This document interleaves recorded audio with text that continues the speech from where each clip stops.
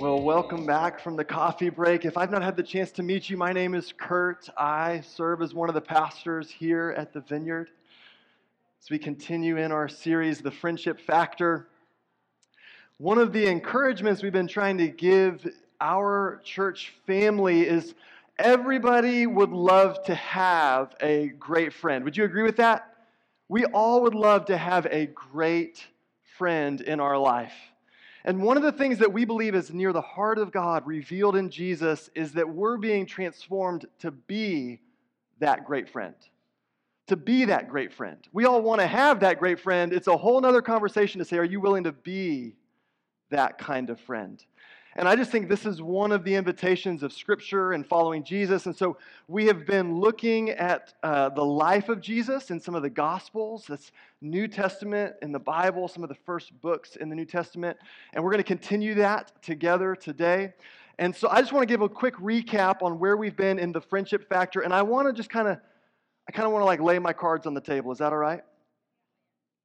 I'm going to connect why friendship and faith matter in this day and time, and I'm just going to choose to be transparent as your lead pastor for a second. Have you noticed anything in your world, meaning the way you see the world, where there's a lot of opportunity for people to be rude to each other? Okay, there's some chuckles, there's some heads just going, oh, Lord. So, if you didn't realize, commercials changed in the last 30 to 60 days. You're getting text messages from people you've never asked to ever text you, nor do you want them to text you again when you get those political spam texts and things like that. So here's what I want you to know. In the kingdom of God, the love of Jesus, we need to walk in friendship when the world around us begins to walk differently than that. We need to walk in friendship and the way of Jesus with people who maybe see the world differently than we see it, because we're getting invited to see the world through Jesus above all things, in all things. Because when we sing and worship here at the Vineyard, we sing, "Great are you, Lord." So I invite us to express our friendship in this season for that purpose, that we as the church can be engaged, we can be informed, and we can be like Jesus.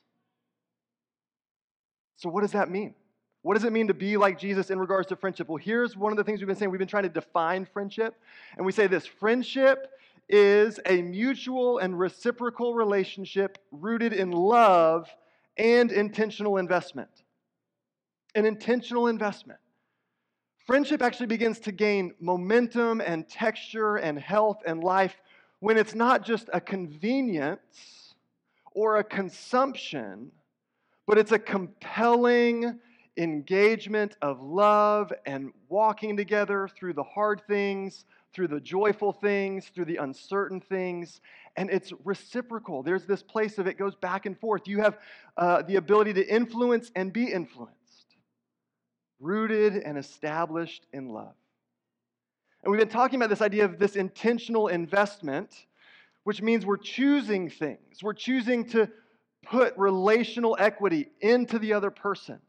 We're choosing to show up and listen and be gracious. And so what we've said are some intentional investments are this: that friendship will be one primary way you live on mission with Jesus. When we think about living missionally in the heart of God, I just want to make it really clear. You do not have to move around the world to live on mission with Jesus. You need to love your neighbor as yourself. So when we engage well in friendship, we're actually entering into the mission field because that friend is someone God loves. That friend is someone Jesus died for and is pursuing, and his heart is to redeem and to restore and to renew. So we need to see friendship as a primary way we join the mission of God.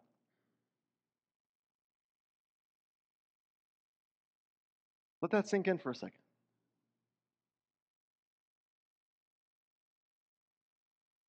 When we believe that God is pursuing the people in our lives with grace and mercy, with truth and with love, we join in that story in friendship.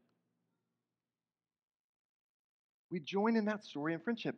And in week 2, what we said is prayer is a primary way we do that. When we are willing to pray for a friend, we just welcome God's heart into the moment, into the circumstance. We welcome God's kingdom to come in the moment, in the circumstance. We ask for God to come meet a need in that moment, in that kind of reality and slice of time. When we have an intentional investment of prayer, we are joining with God's heart for people He loves. And you know what that will require? Courage. It'll require courage.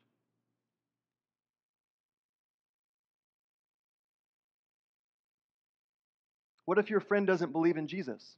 I hope you have friends that do not believe in Jesus. What if they don't believe in Jesus? My question is, do you? And will you be gracious and will you be kind and will you share your story and your faith with them? Can they maybe borrow some of your faith in a moment? So it'll require some courage. The other thing that it'll require is it will require forgiveness. So to all of the Phillies fans that are part of this community, you have my request of forgiveness for our taunting and celebrating in your presence. Because guess what? I have friends in this church who are from Philly. Do you know that? We are a diverse people. If you moved and relocated to Houston, Texas, let me hear you. Okay.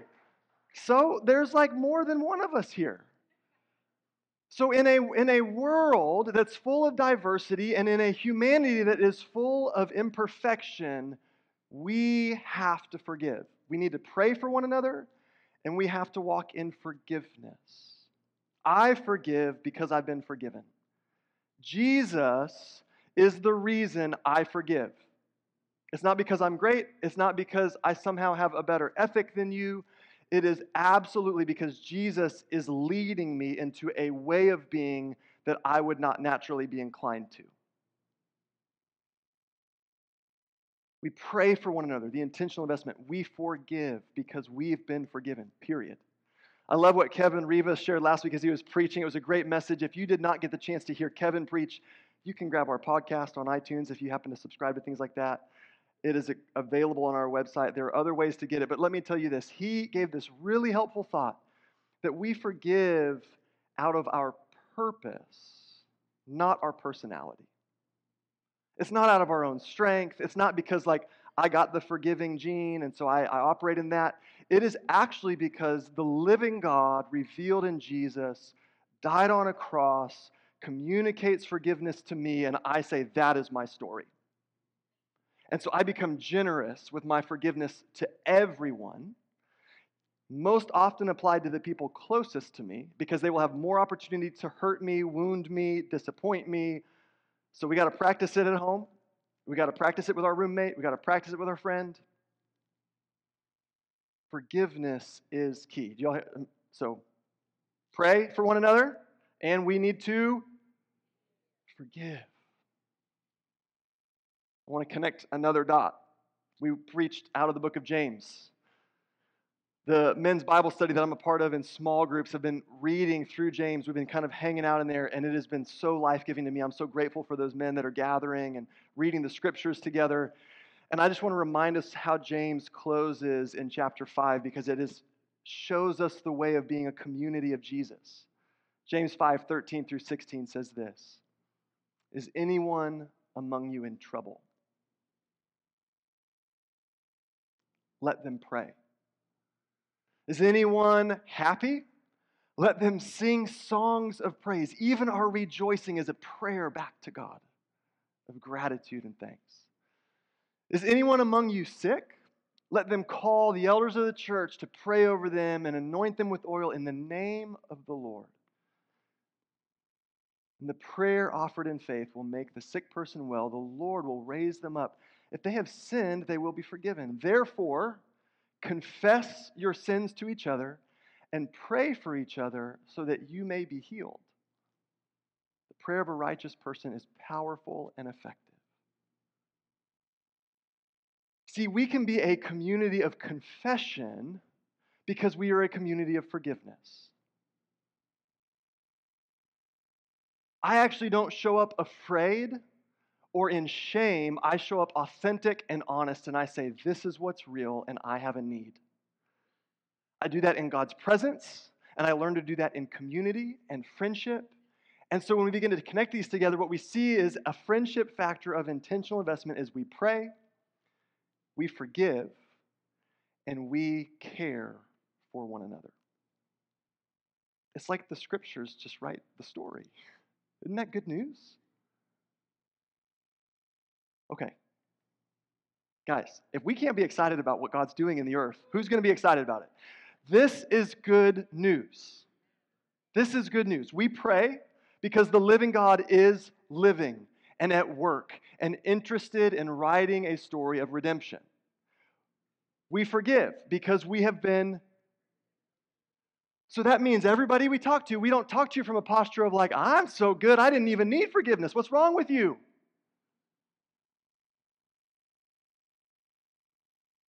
We relate to people out of our humility that says, look at what God's done for me. And if God would do that for me, I will do that for you. And then it softens our heart in humility to exercise one of the most important friendship factors, which is care. To care for one another, to walk with one another in a posture of concern and empathy, to be present is what we all need. In a world that is splintering, in a society that is distancing, in moments of uncertainty, in pain, in sorrow, in jubilation, we want to feel the presence of care. So just think about your own story for a minute. Think about a time that you actually received deep care from a friend. Let that get to the surface for you. I've had some time to think about this, and maybe it was an ambush. It was a surprise. You didn't prep a sermon to preach this week. Think about what it meant to you to be cared for.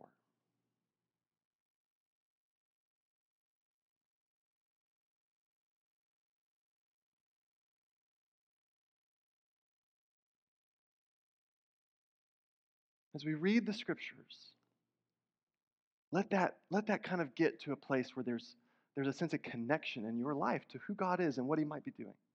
Because what we continue to see in this idea of the friendship factors, we want our faith to inform everything about who we are. We want our faith to give us a quality as Jesus followers that we're showing our neighbors what friendship looks like. We're showing our cities what love looks like. We are loving our neighbor. We are loving our enemy. Because the life and love of Jesus give us the ultimate example of life-giving friendship.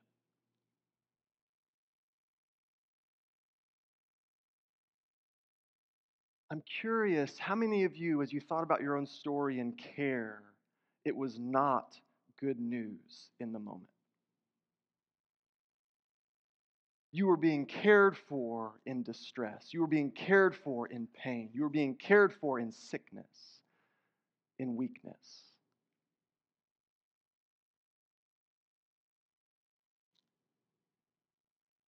See, we need good news to enter into our story, and most often it's going to enter into our story through one another because it enters into the story and the person of Jesus. So turn with me to Matthew 8, and we're going to see some stories of how the good news of Jesus moves in a way of care because we need it.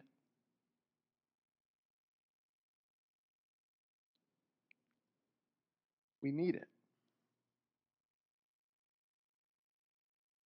Matthew 8, verse 1. It says, when Jesus came down from the mountainside, large crowds followed him.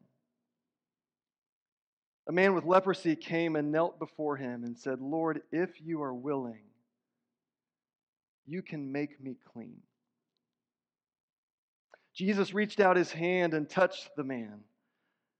I am willing, he said. Be clean. Immediately he was cleansed of his leprosy.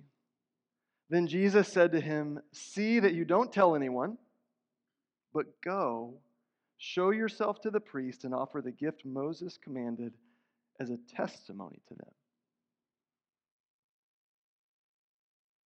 It's an interesting text. What kind of captures your attention? Part of that story do you kind of find yourself moving towards?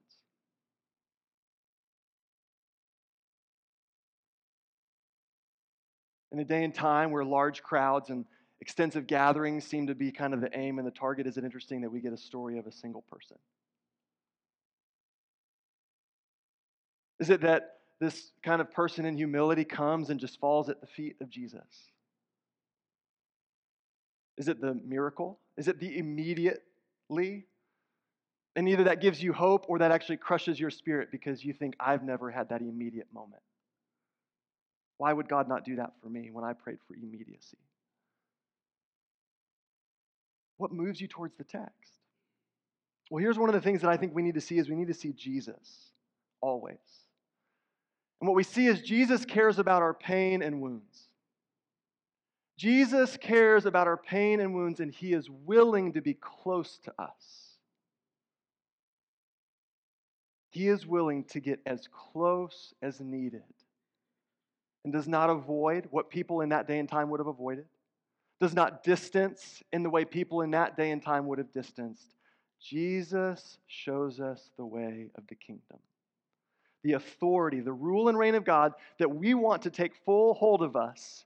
Jesus says, this is what it looks like.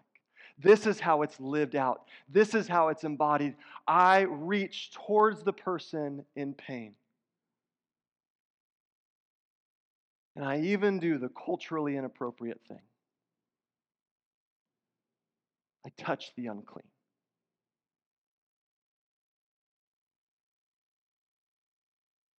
Jesus today cares about your pain and your wounds. Cares about mine. Some of my own story, I think about sitting in worship as a part of this church family, and all I could do was pour out tears because of the pain and the wound. And I just imagine Jesus would just come and just sit next to me. And I just imagine that Jesus would weep with me. Is that the Jesus that you know? Is that the friendship factor that you are stewarding and cultivating in your own heart and life? It's a humility.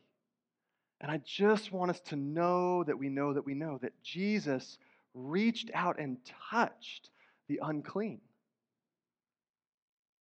And when Jesus does that, he enters into our story and he gives us a better story. He begins to write a redemption and a healing and a hope for us. And what's interesting in this to me is I'm just going to just hammer it like further in. Is that okay? Good. Thank you. Because the thing that we have to know is that Jesus is willing to meet us in our mess. He doesn't say to the person, if you would go get clean, if you'll go offer the thing you're supposed to offer to get clean, then come back and see me. That is not how Jesus operates. Jesus says, I am the one you need. Welcome. So Jesus meets us in our mess and begins to do work right there. Because here's the thing that we need to understand. The work that God is doing is God's work for us to receive, not our religious work to get clean so we can then come to God. Do y'all see that? This is actually really important. Jesus will meet us in our mess. What I do think that is beautiful in this is the humility of heart. The humility to come say, you have what I need. Are you willing? Not, God, you better do this. God, if you don't heal me right now, I don't believe in you anymore. If you don't do this, if you don't do that, it was not demand. It was humility. Humility. This week I was reading, and this quote came across my feed, and it just stopped me in my tracks. And it talked about prayer, and it said we should not relate to prayer as our religious practice, but that prayer is the outflow of a broken spirit. To be poor in spirit will infuse our prayer more than anything. To come to the place that we have deep need and we cry out to God, and we just cry out to God, not because we're so religious, but because we're so poor We need what God has. And it just gripped me. And yes, we should pray because it's good for us. I'm not saying that. And I think we do need to engage practices and rhythms out of obedience because it's actually good for us to train and bend our will to Jesus. But think about that. The poverty of this person's life and spirit before Jesus. Are you willing to care for me? Have you let God know where you need care recently? Have you said, God, I need you to care for me?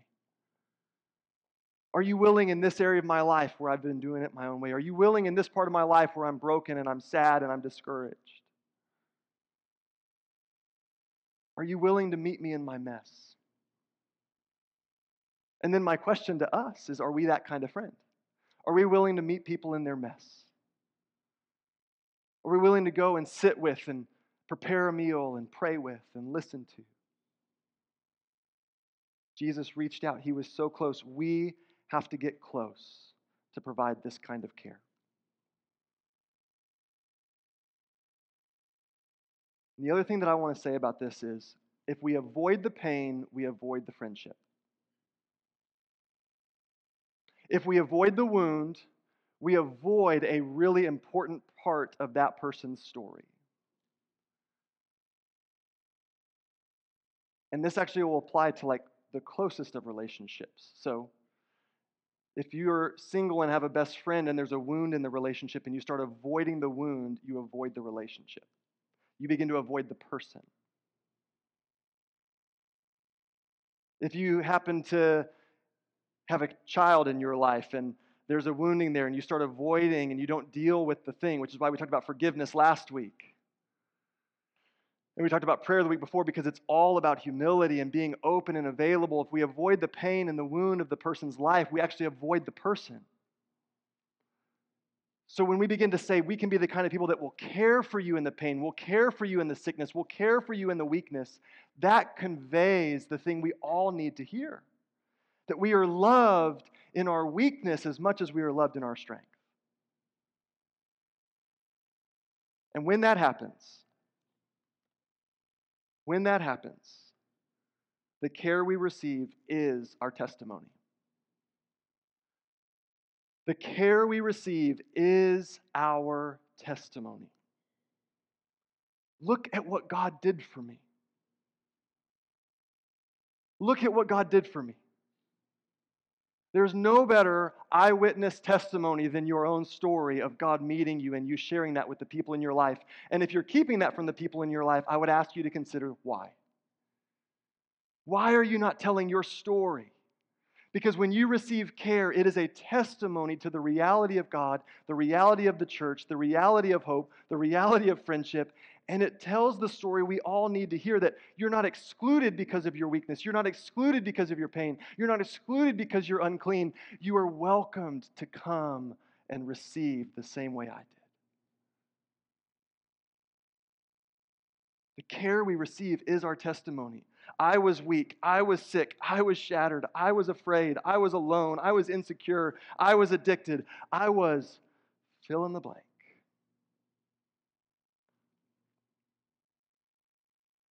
And my friend came to my side. It's a picture of Jesus. And God met me in a time of prayer. And God met me in a time of worship. And God met me in a time of being in nature. And God met me and spoke hope to my heart.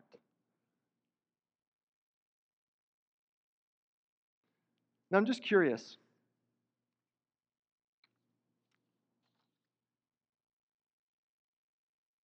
How old was this person with leprosy? How long had they had leprosy? How many times had they asked for healing? How many times had they longed to be made clean? So if the thing in your life is worth a miracle in a one and done immediate moment, it is worth praying until God breaks through.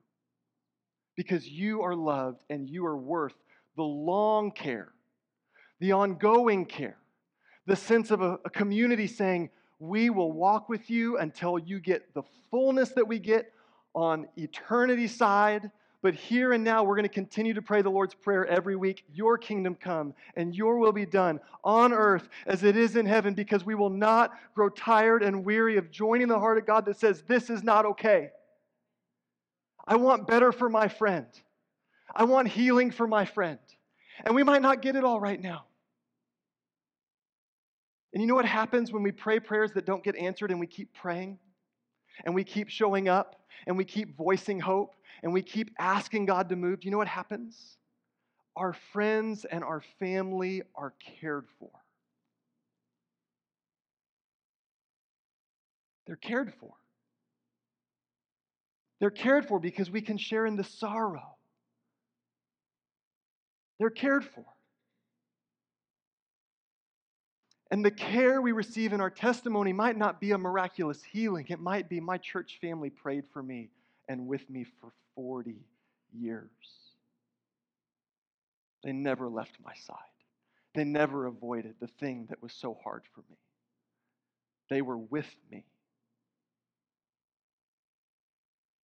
And when I felt like God was far, somebody walked close and reminded me that God was nearer than I realized. That's the care we receive. That's our testimony. The story of God.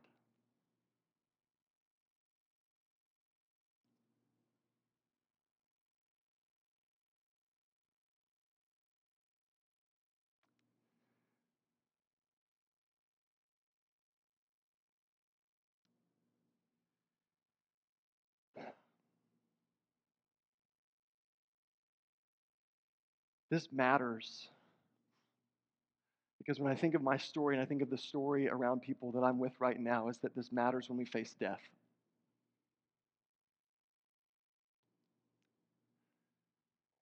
And I want to call us back to Jesus. That even the ultimate wound and pain, even the ultimate thing we might experience in this life, Jesus tells a story of resurrection life. And so we have to root ourselves in that story, which is why we can step up with care. Because in any moment, at anything going on, we can say, I am with you in the pain, which means we grieve together. We have sorrow together. We step up and express care and the joy and the jubilation, and we celebrate with, and we go, I'm going to step into your story for a second. I'm going to let my life not be about me. I'm going to let it be about you. And so we tell this story of friendship that breaks selfishness and self-absorption, and we meet people in the pain and sorrow, and we join people in the joy and jubilation, and we show the way of God's kingdom, the now and the not yet, the both and, that we mourn as an expression of following Jesus, and we celebrate, and we're willing to do the thing that is needed among the people we are with in that moment. Because it is the way of Jesus. A couple practical thoughts on this, and then I'm going to move us into a time of prayer. When we care, we need to welcome the authority of Jesus. Care welcomes the authority of Jesus. If you keep reading, there's this wonderful story of a person in power, military power, who comes and humbles himself to Jesus and says, heal my servant. He knew Jesus as Lord. If we know Jesus as Lord, in any given moment, you might feel like you don't know what to say, you don't have the right resources for the moment. That is okay, be free. Because care is about welcoming the authority of Jesus and the resources of his kingdom more than it is you being the shining star with all the right things to say and all the resources and all the stuff. You can sit and go, I don't know what to do, but I'm going to welcome Jesus. So care welcomes the authority of Jesus. It's humility. It is faith. Jesus, you are Lord of this. I don't know how to make sense of this. This doesn't make sense to me. But you are Lord. Would you come and care? Would you come and meet? Would you come and restore? Would you come and heal? Would you come and bring a good meal? We welcome God's kingdom. We welcome the authority of Jesus. And here's the thing that we all need to do. This is what we all long for, but care prioritizes our friends' needs. My best friend in my life It was an interesting journey for us. But I remember there was a season of best friendship where I just was so eager to serve and make it about them. And I just thought I was so humble. I was great, guys. It's just so. That friend was lucky. And as the story has been written, I realized how often my needs get prioritized in the way I relate to my best friend. Would you do this for me? Would you cater to me? Would you care for me? And there's nothing wrong with being cared for and receiving care, but here's the thought that I want to put in front of us. Care prioritizes our friends' needs. We need to be connected to Jesus so we're getting resourced and we're getting vision to step forward and go, what do you need, friend? Friend, how can I pray for you? How can I care for you? What is happening in your story right now where you need Jesus? What is happening in your story right now where you need hope? What is happening in your story where you are celebrating and we can multiply the celebration because I will celebrate with you. Even if I'm weeping in my own story, your story becomes hope to my soul. Your story gives me a reminder that it's not all death and destruction, but that there is a story of goodness and mercy and generosity that I get to be a part of. I'm going to glean from your story. I prioritize my friends' needs. We do this when we notice our friends. We need to notice them. Friend, I see you. You seem sad today. What's going on? You seem tired today. What's going on? You seem extra chipper, because we talk like that. No.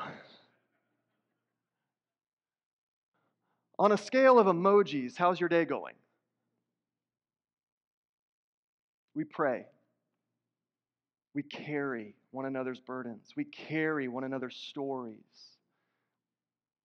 And we respond with compassion. The heart of Jesus, if you keep reading Matthew 8 to Matthew 9 gets to this point where Jesus looks out over the city and it says he saw them harassed and helpless and he had compassion on them. Oh, church, we need humility and compassion. We need the presence of Jesus so that we can prioritize the needs of our friends. Notice the people in your life. Notice your coworkers. Notice your neighbors.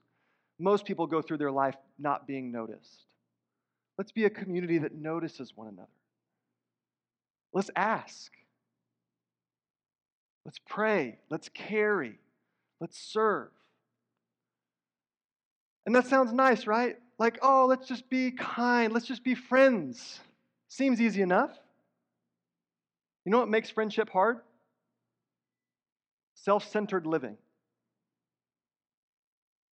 It just does. Like, if your whole world is about you, it's hard for it to be about other people, oddly enough. So when selfishness, you can ask my best friend, when selfishness takes over my life, it's actually not good for them. Fatigue. Anybody been tired since COVID? Oh, come on. It's a place we can be honest. You're like, it was way before COVID, Kurt. I've been tired for a long time. It was like, let's just be honest. Fatigue makes it hard to care for other people.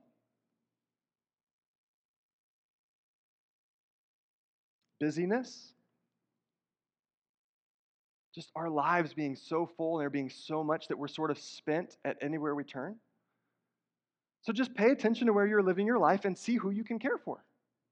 Like, let that be the missional place you're living. Let that be the good place you're living. Set reminders on your phone or your calendar to check in with someone. How are you doing? Turn the attention from yourself to the other person. That is how we express friendship. And when it's mutual, you can know and trust that you will care and be cared for. It goes both directions.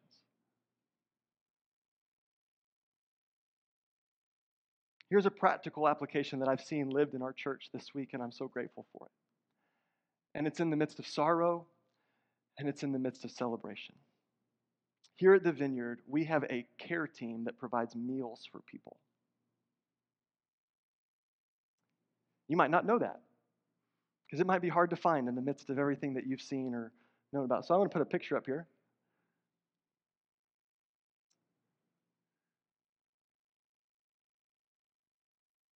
In the midst of celebration, maybe somebody's welcoming new life. And they're going to be preoccupied and sleepless because maybe they're bringing the joy of a little one into their home. We can take meals for a few days, for a few weeks. And you can sign up and you can express friendship and care from a church family to somebody in the Life Flow Church. And in the midst of sorrow and pain, because maybe it's been a story of death that has gripped unexpectedly, it's loss and it's heartache, and that grips us and takes us into the places we never want to experience, because what I know is that when we experience death and loss and heartache, our hearts go, why? Why? And our church family can say, I don't know, but let us come near you and move close to you, and here's a meal. And all you have to do is scan the QR code.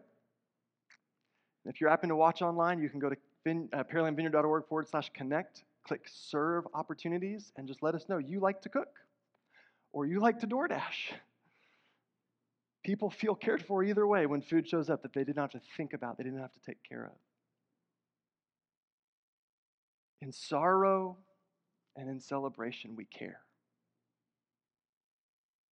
In hurt and heartache, we care. In noticing, we care. And if you sign up to be a part of this team, you don't always have to take a meal, but you'll be notified when there's an opportunity. And if you need a meal, you now know that that's an opportunity here at the church. So you just email the church office and go, I'm having a really hard time. Could you make a meal train for me? We go, yeah. We would love to care for you in a tangible way. Here's the last thought. Meeting people in their place of need is how we express care. It's really profound. Some of you are thinking, like, I've never heard that before, Kurt. It's actually not profound. It is actually the practical way I want to see us live out our faith in Jesus. That we would be willing to say, what is it you're going through right now? What is the need of your life and your heart and your mind and your relationships and your circumstances and situation? Bring that here. So we have to make time for each other. We have to invest in each other. We have to understand that there's a God who cares, which is why we care. So we can pray for one another. We understand that it's not all going to go good. We're going to mess up, so we can forgive one another. And we can carry the sorrow. We can carry the sorrow, because what I know in my story here in the life of this church is that when I experienced heartache and pain and uncertainty, it was a willingness of somebody to come say, I will be with you. I am willing to be with you. That held me up when I couldn't hold myself up.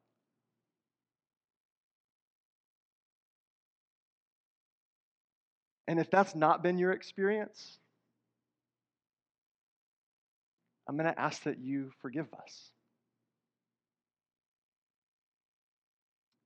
Because we missed it. Maybe we didn't know. Maybe we didn't notice. Maybe we weren't close enough to ask. Maybe we weren't close enough to recognize something had changed. Maybe we weren't courageous enough to move where you needed us to move or to follow up in the way we said we would follow up. And so all I can say is I want to try again. We want to try again because this is the way of Jesus.